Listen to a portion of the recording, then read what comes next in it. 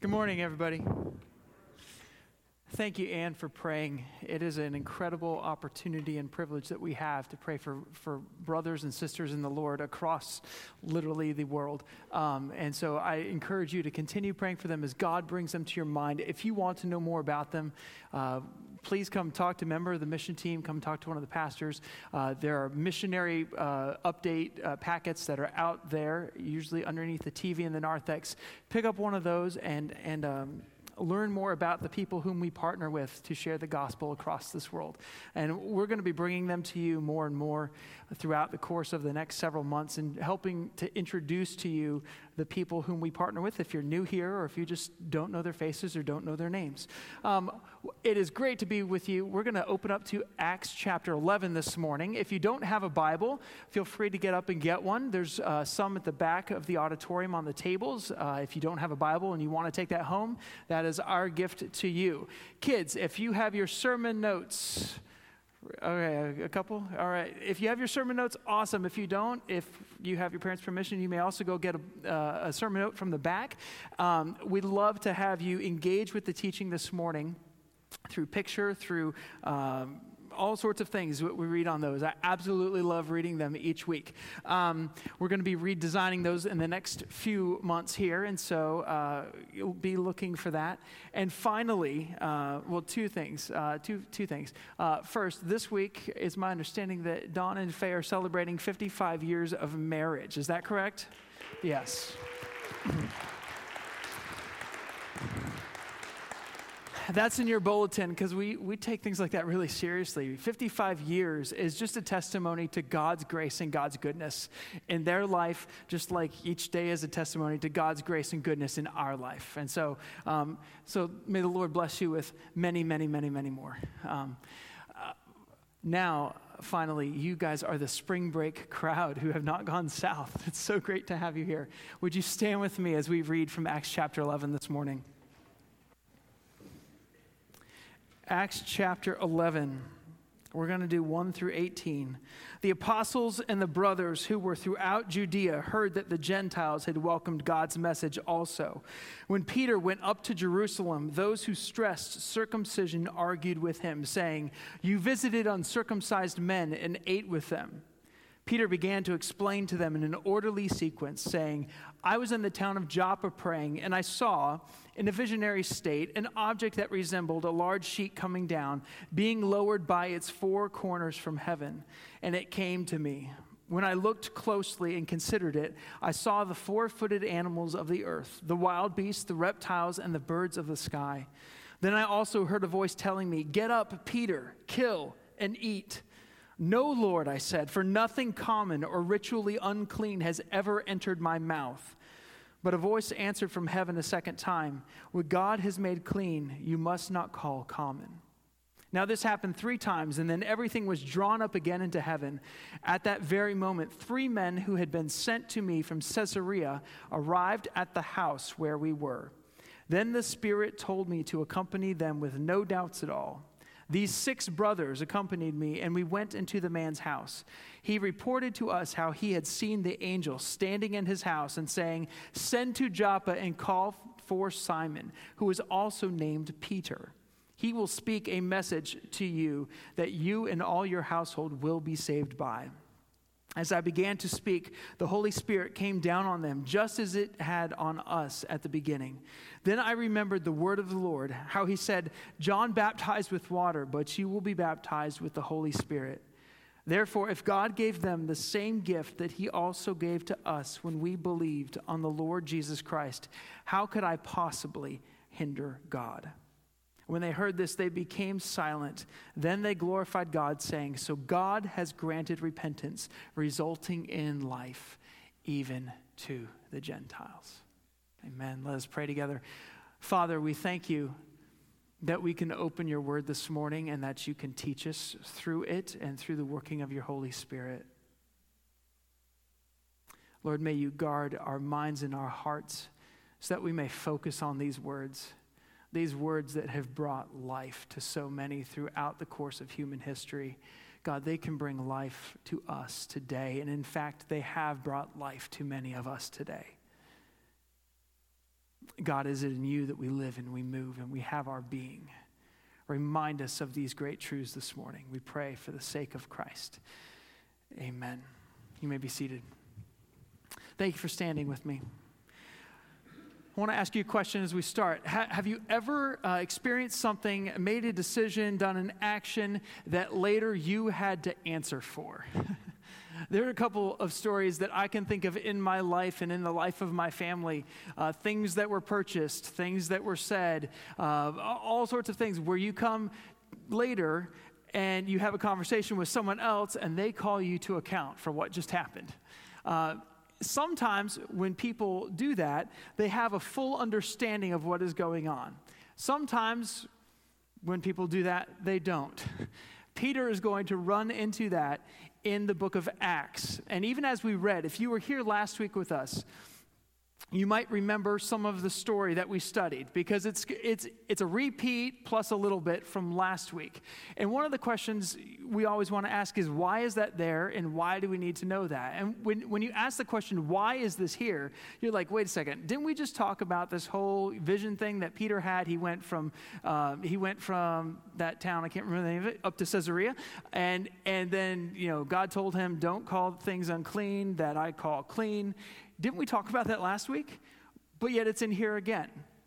And it's taken to the next degree, because if you notice with me, in verse 1, the apostles and the brothers who were throughout Judea, they heard that the Gentiles had welcomed God's message. So before Peter got back to the region from Caesarea, before he went from Caesarea back down to Jerusalem, word had already spread throughout that entire region.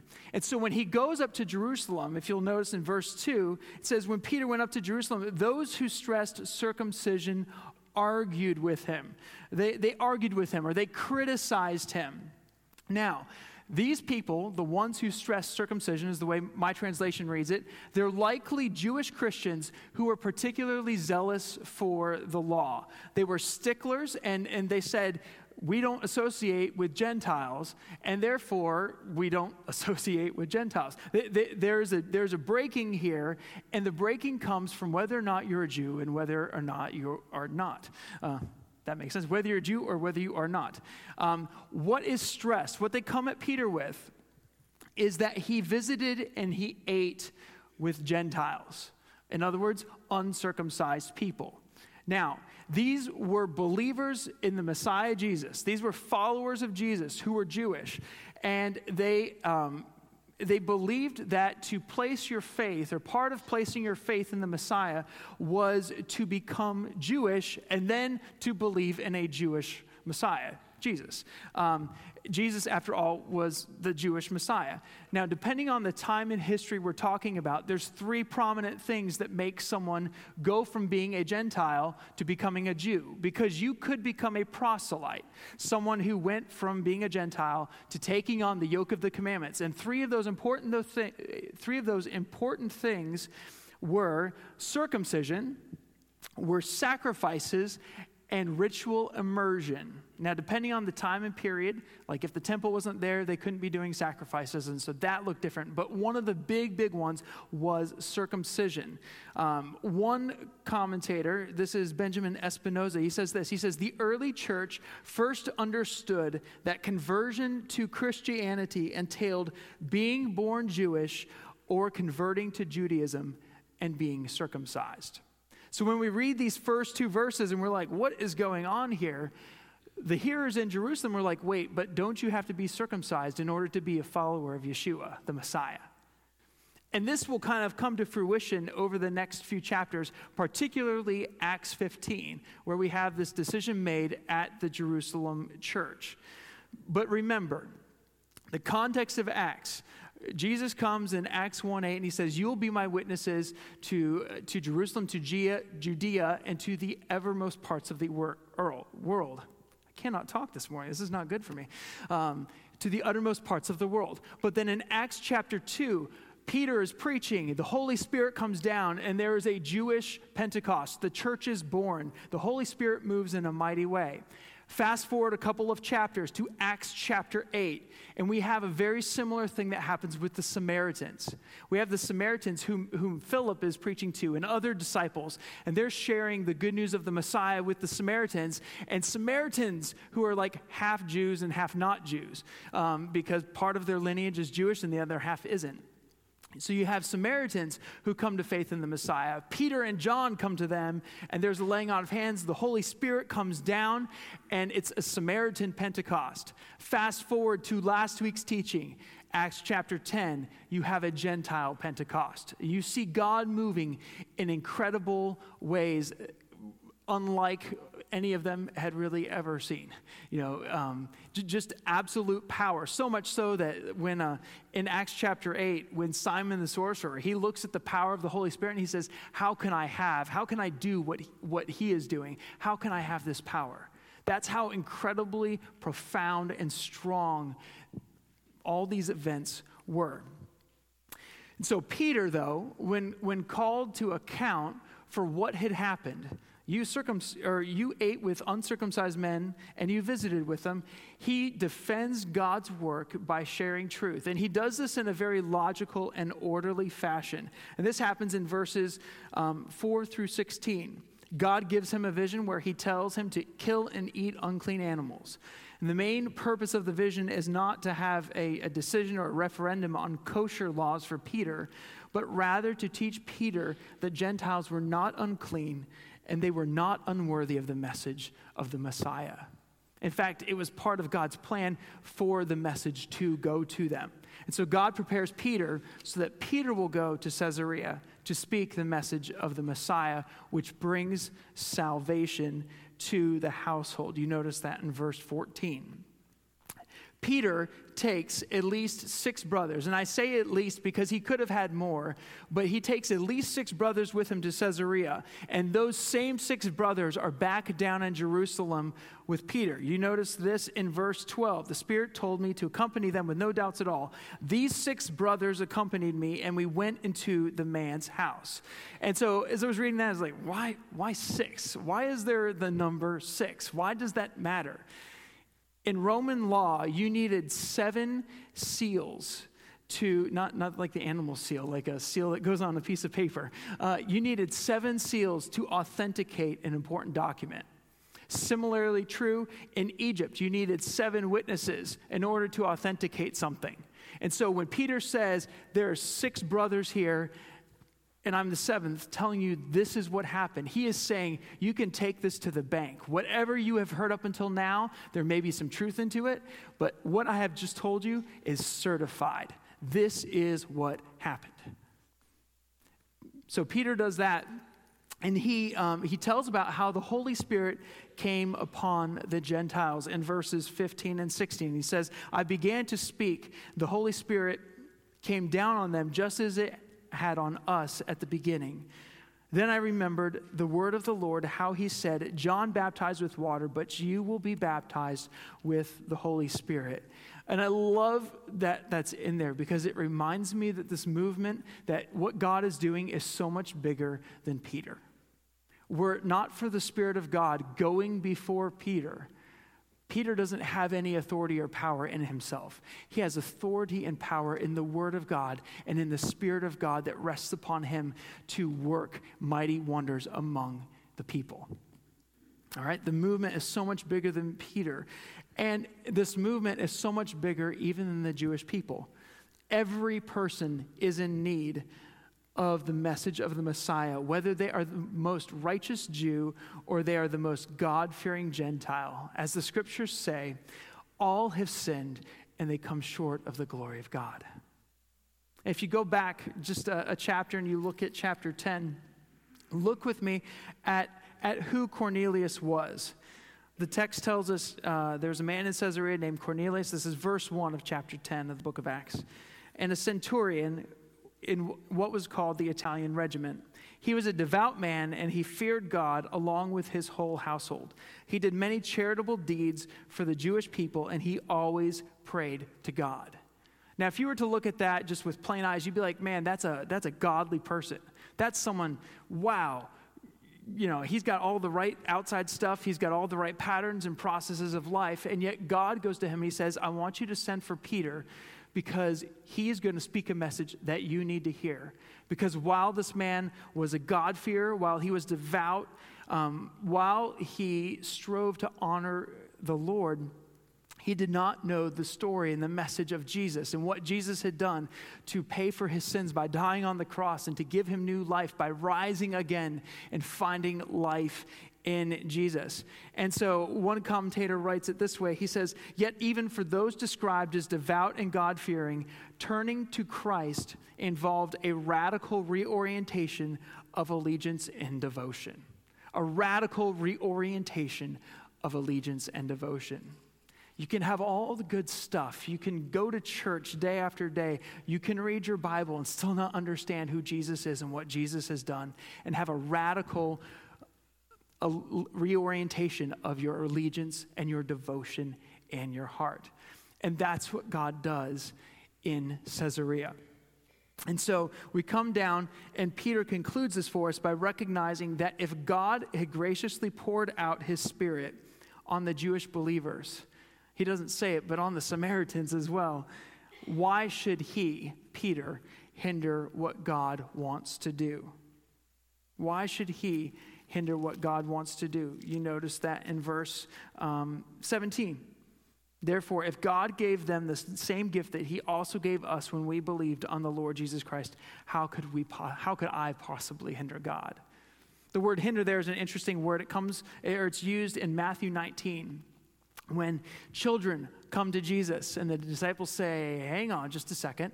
And he says, no. Let them come to me. Don't hinder them from coming to me. The kingdom of heaven belongs to those such as these. And it's interesting. You think about hindering. And there's a lot of ways that you and I can hinder what God wants to do. Peter wants to absolutely get out of God's way. Not that he's more powerful than God, but he doesn't want to stand in the way of someone coming to faith. We can hinder God's work. We can create barriers that God never intended for people to come to know Jesus. Think of that for just a moment. What are some of the ways we hinder God's work in people's lives? An example, and this is not an exhaustive list, is there can be unrealistic or unscriptural expectations that we place on others before they come to know Jesus. We might say to them, you have to attain this and this and this. You have to get rid of this and you have to do this and you have to do this before you can come and be broken before God. We sometimes write people off because of their status or their standing in life, how they grew up, whether they are male or female, what their life was like if they lived in a different country. We can write people off by saying, as long as you come to this, kind of like the Jewish believers did earlier in the chapter, we can say, unless you do this and this and this, you're not ready yet. We can even have a hatred or an indifference to people who are far from God, and that hinders what God wants to do in their life. There are many ways in which we can hinder God's work. But I want to share this quote with you.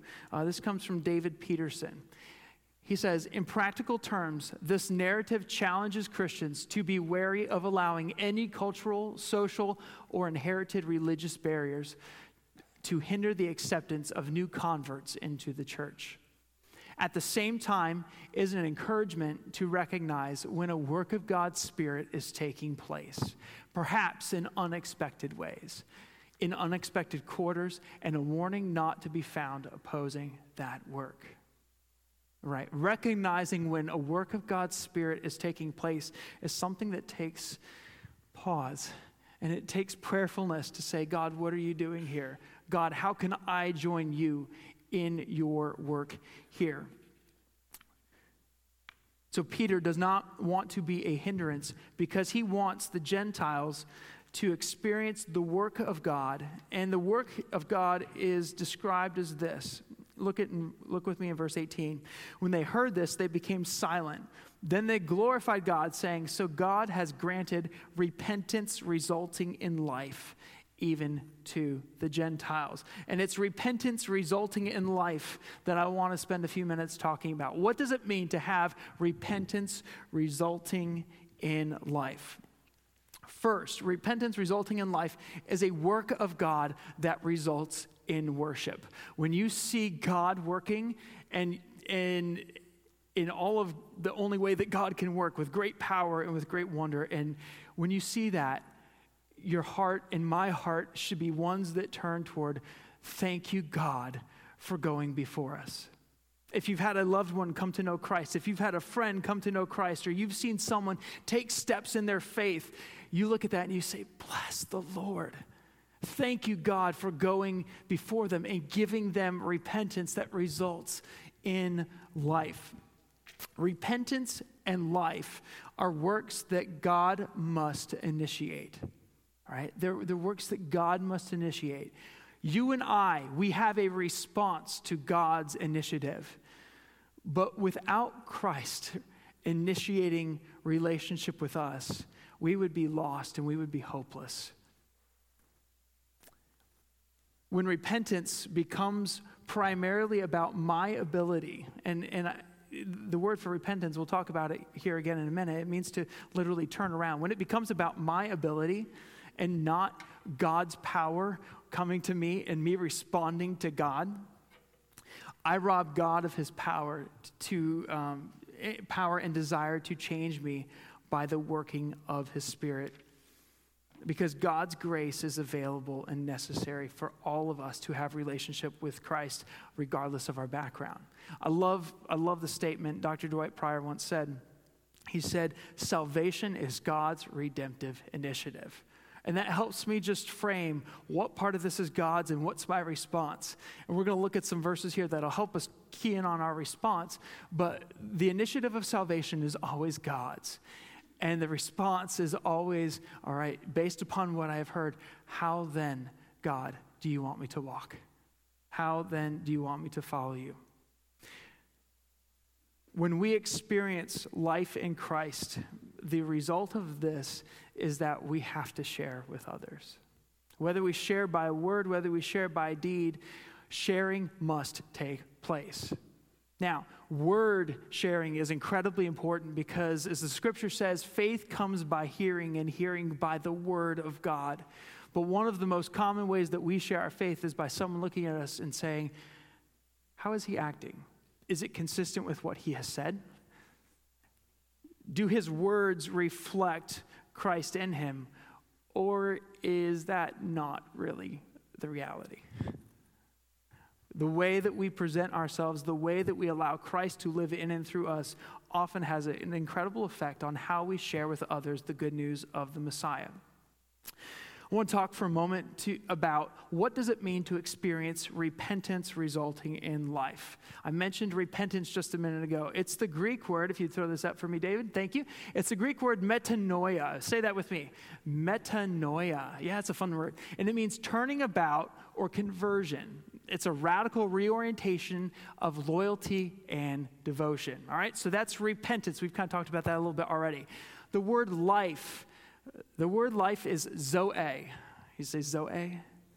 All right, if you have a friend named Zoe, her name means life, all right? And it's life or the condition of living or the state of being alive, okay? We'll talk a little bit more about life here. There's another slide I want to show you. Next one, David. The New Testament view is that life involves an expressed absolute dependence of man on God. All right? The way the New Testament looks at life is that you and I are absolutely dependent upon God. Were it not for God giving us life and breath, and spiritual life and breath, we would not have life. It's absolute dependence on God and the transcendence of God's existence. Transcendence is merely a word that means the existence or the experience beyond the normal or physical level. All right? Big word for you there. Sorry about that. And I want to take a look at, there's 135 times that the word life, Zoe, is used in the New Testament. We won't look at them all this morning. We'll just take a little sampling. But 132 of these times, they're used in very much the same way. Slightly different context, but very much the same way. The first one is John chapter 1. Some of these will be on the screen, some of these won't. John chapter 1 says, "In the beginning was the Word, and the Word was with God, and the Word was God. He was with God in the beginning, and through him all things were made. And apart from him, nothing was made that was made." And it says, "And in him was life." All right? When we get to life, I'll point to you, and you can say the word life, okay? This will be interaction. "And in him was life." Zoe, I love it. Someone said the Greek word. Great. "And that life was the light of men." All right, John chapter 5. Here's another one. This one I believe is on your screen. "You search the scriptures because you think that in them you have eternal life." Zoe. "And it is they that bear witness about me, yet you refuse to come to me that you may have life." Zoe. Yes, very good. Next one. Jesus says in John chapter 14, he says, "I am the way, the truth, and the life." The Zoe. "No one comes to the Father except through me." All right? For Galatians 2. "For through the law I have died to the law so that I might live for Christ. I have been crucified with Christ, and I no longer live, but Christ lives in me. And the life I now live in the body, I live by faith in the Son of God who loved me and gave himself for me." I forgot to point to you. The life that I now live in the body, I live by faith in the Son of God who loved me and gave himself for me. In Colossians chapter 3, I'll remember to point at you this time. "For you have died, and your life is hidden with Christ in God. When Christ, who is your life, appears, then you will also appear with him in glory." One of the big things I want you to see in these verses is that life apart from Christ is not life at all. You can be living and breathing in the physical sense here today, but if you don't have a relationship with Jesus, you don't have life. And this was the truth that Peter shared with Cornelius. The message that he shared was what Jesus had done for him in his work on the cross and him being raised to life. Cornelius needed to hear that message. And when he heard that message, the text says he was saved and he was baptized. He wasn't saved just because he heard, but the inference in the text is that when he heard, he believed. And God granted him repentance resulting in life. I want to kind of zoom out. Turn with me to Colossians chapter 3. I want to kind of zoom out this passage a little bit for you. Because the word life, we could say life in Christ. And, okay, what does that mean? Let's look a little bit at what that means. And Colossians chapter 3 helps us greatly with this.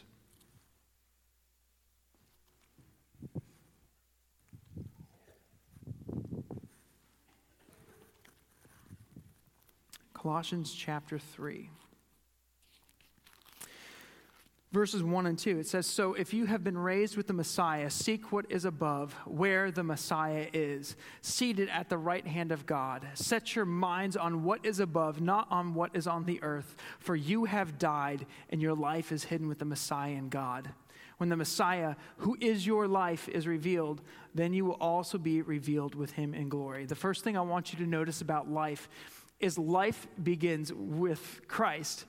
But then Paul says to this group, and the Colossian church was part Jewish and part Gentile, all right? You can imagine maybe some of the same conversation is going on that we see in Acts. He says, if you've been raised, in other words, if you're a follower of the Messiah, seek what is above, all right? Not on what is down here, seek what is up here. And then he says, recognize that you have died. Verse 3, you have died and your life is hidden with the Messiah in God. And so when you follow Jesus, you recognize that your life is, yes, in a part physical here, but even more so, your life is spiritual because God now lives in you and gives you breath and gives you purpose and gives you direction for how then you should live. And then he has some very pointed words. He says in verse 5, therefore, put to death what belongs to your worldly nature. sexual immorality, impurity, lust, evil desire, and greed, which is idolatry. All right, he says, put to death all these things that are far from life in me. And he names them, and he keeps going on and keeps naming more. He says, because of these, God's wrath has come on the disobedient. Verse 7, and you once walked in these things when you were living in them. But now you must also put away all the following: anger, wrath, malice, slander, and filthy language from your mouth. Whew. That's not even a comprehensive list. That's a very good list, though, right? All these things, he says, put them away, lay them down, get them away from your daily practice, okay? You want to experience life? Put these things down. And he says, don't lie to one another in verse 9, since you have put off the old self with its practices, and you have put on the new self. Verse 10 continues, you are being renewed in the knowledge according to the image of your Creator. All right? So put to death, put away, and put on the new self. What is the new self? The new self is Christ's life in you. It's saying, God, I want to put away all these things that are sin and all these things from which I repent. But God, in order to find life, I need to find life in you. And so God, live through me by the working of your Son, Jesus. And he says, you're being renewed in the knowledge according to the image of your Creator. The phrase being renewed is a passive. In other words, you don't necessarily renew yourself. You can do certain things like putting away sin that help work towards renewal, but when we are being renewed, it means God is the one who is renewing our minds. All right? It's God's work to renew and to sanctify our lives as we submit them to him. And I love the phrase, according to the image of your Creator. There's a song that our kids have sung before here, and there's a line in it, and it says, two wonders here that I confess, my worth and my unworthiness, my value fixed, my ransom paid at the cross. Coming before God is recognizing your unworthiness, and yet recognizing that God has made you with incredible worth and purpose and intention in your life. Both are needed as we come to the cross. These verses in Colossians 12 through 17 go on to describe practical, tangible results of having a life empowered by Christ. And when we don't see these fruits, ask God to show you where you are striving by your own power and not his. Let's read them. Verse 12. Therefore, God's chosen ones. Oh, what a great phrase. Holy and loved, your identity. Holy, loved, chosen ones. Put on. He has just said put off, put to death, all this kind of stuff. And he says put on heartfelt compassion, kindness, humility, gentleness, and patience, accepting one another and forgiving one another. If anyone has a complaint against another, just as the Lord has forgiven you, so you must also forgive.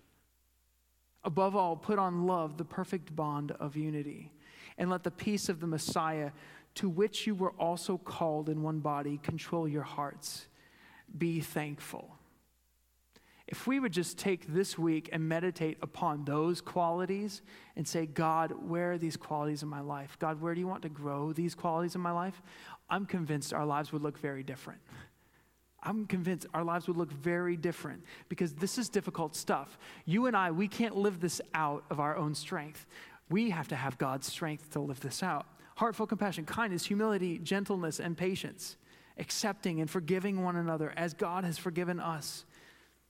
He says in verse 15, let the peace of the Messiah, to which you were also called in one body, control your hearts, be thankful. 16, let the message about the Messiah dwell richly among you, teaching and admonishing one another in all wisdom and singing psalms, hymns, and spiritual songs with gratitude in your hearts to God.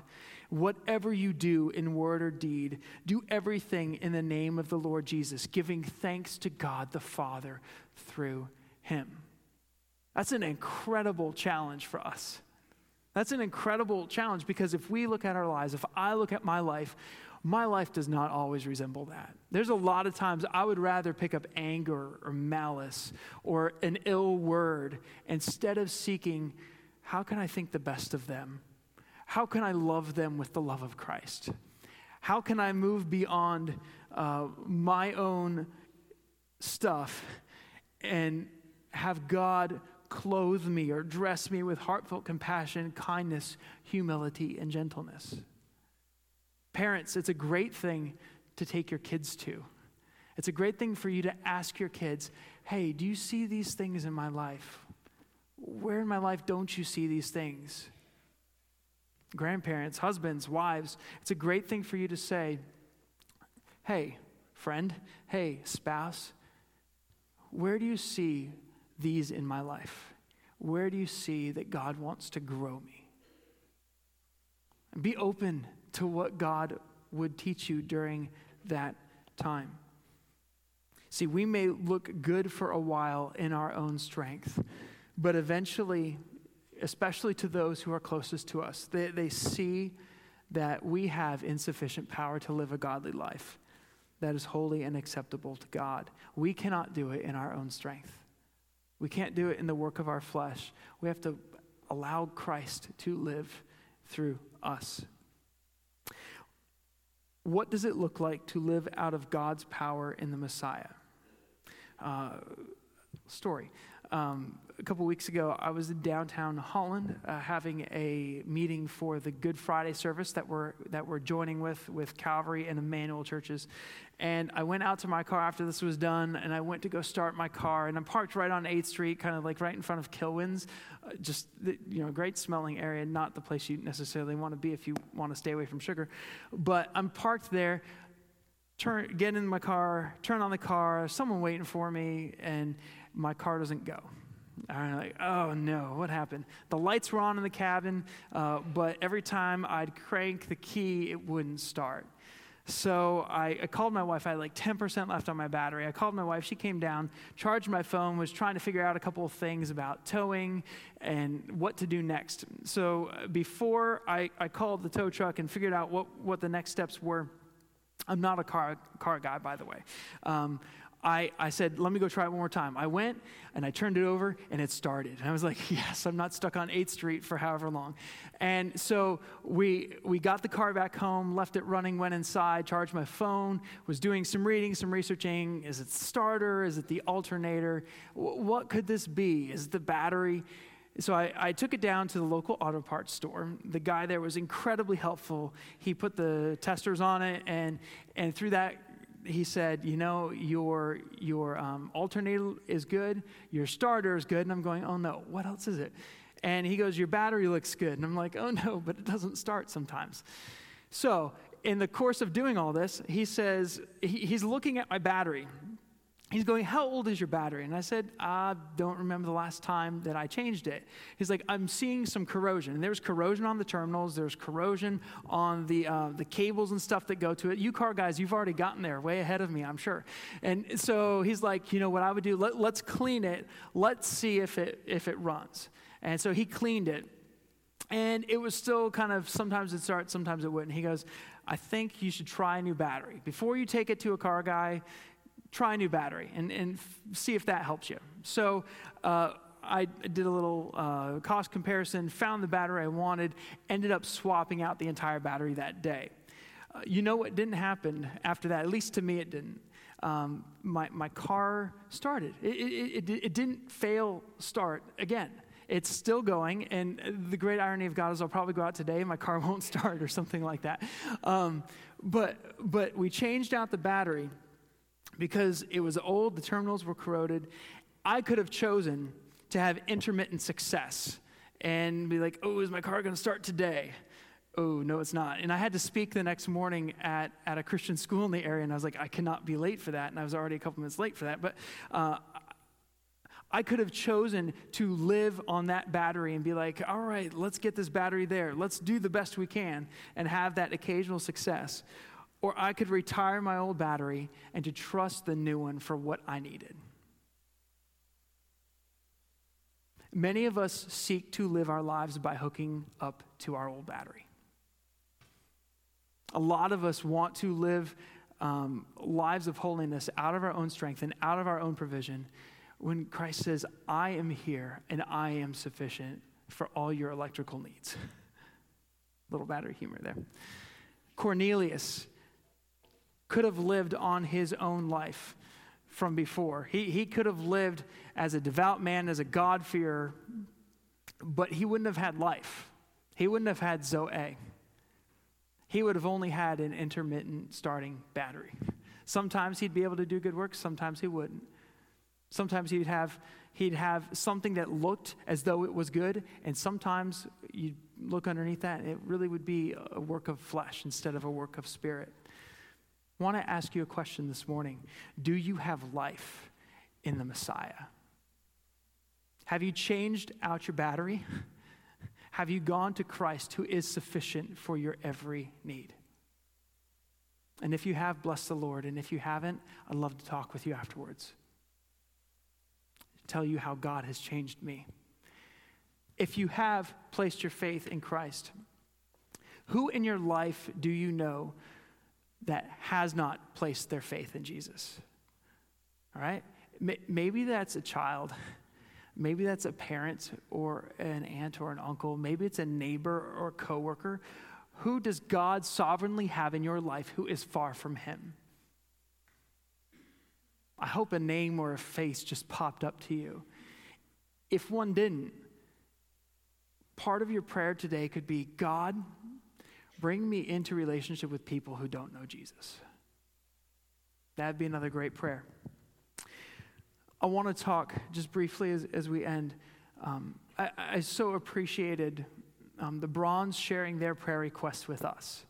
Each week, as kids fill out sermon notes, invariably, almost every week, there's a group of students in our church who say, would you please pray for this person, this person, this person, and this person, because they're my friends or they're my family and they are far from Christ.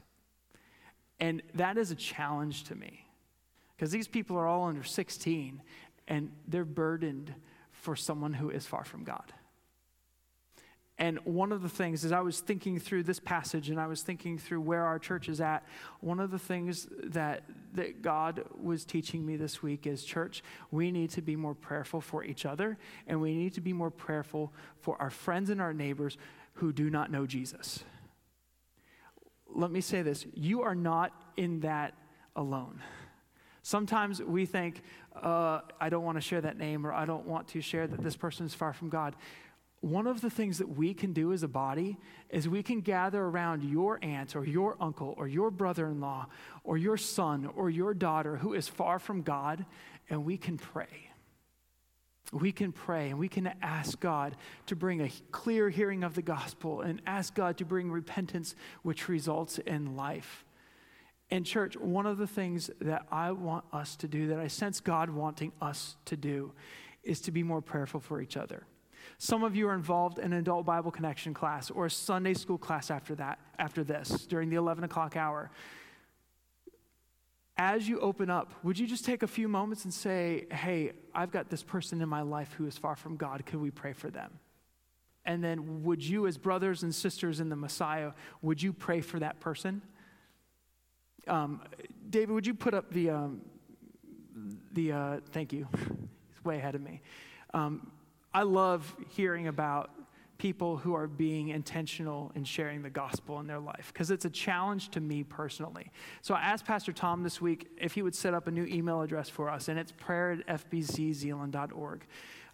This is an email address I'd love for you to send any prayer request to. You can certainly send it to our pastor ones too, especially if it's private, but prayer@fbczeeland.org, because we as a staff and we as elders, we want to pray for you, church.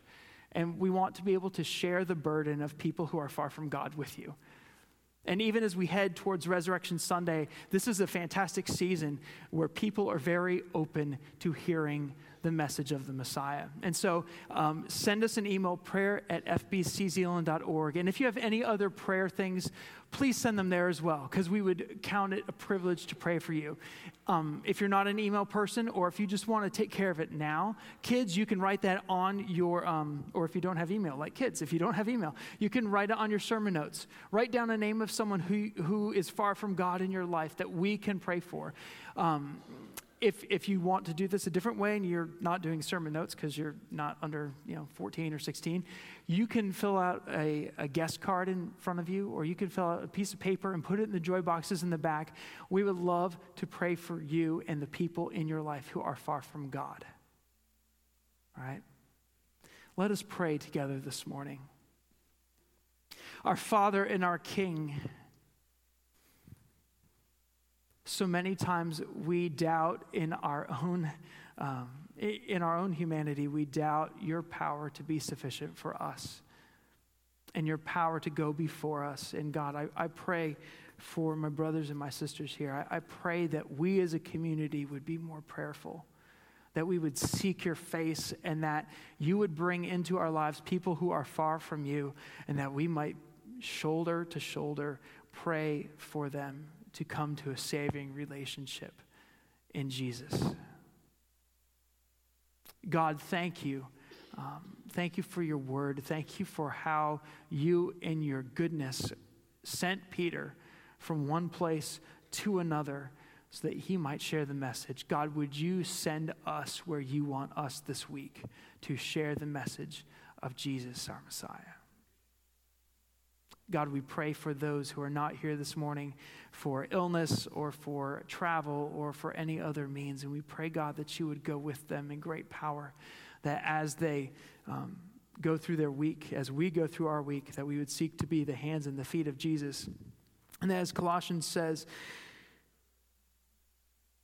whatever we do in word or in deed, that we would do everything in the name of the Lord Jesus, giving thanks to God the Father through him. We bless you in Jesus' name, we pray. Amen.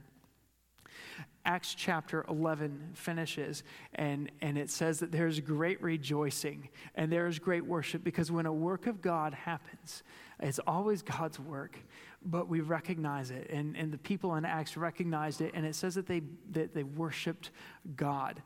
Partnering with God always results in worshiping God. And you remember the criticism at the beginning of the chapter? When God acts, one writer says, criticism must cease and worship must begin. So I want to invite you to stand with us, and I want to invite you to sing with us. And this time is directed at remembering and worshiping God, who is above all things.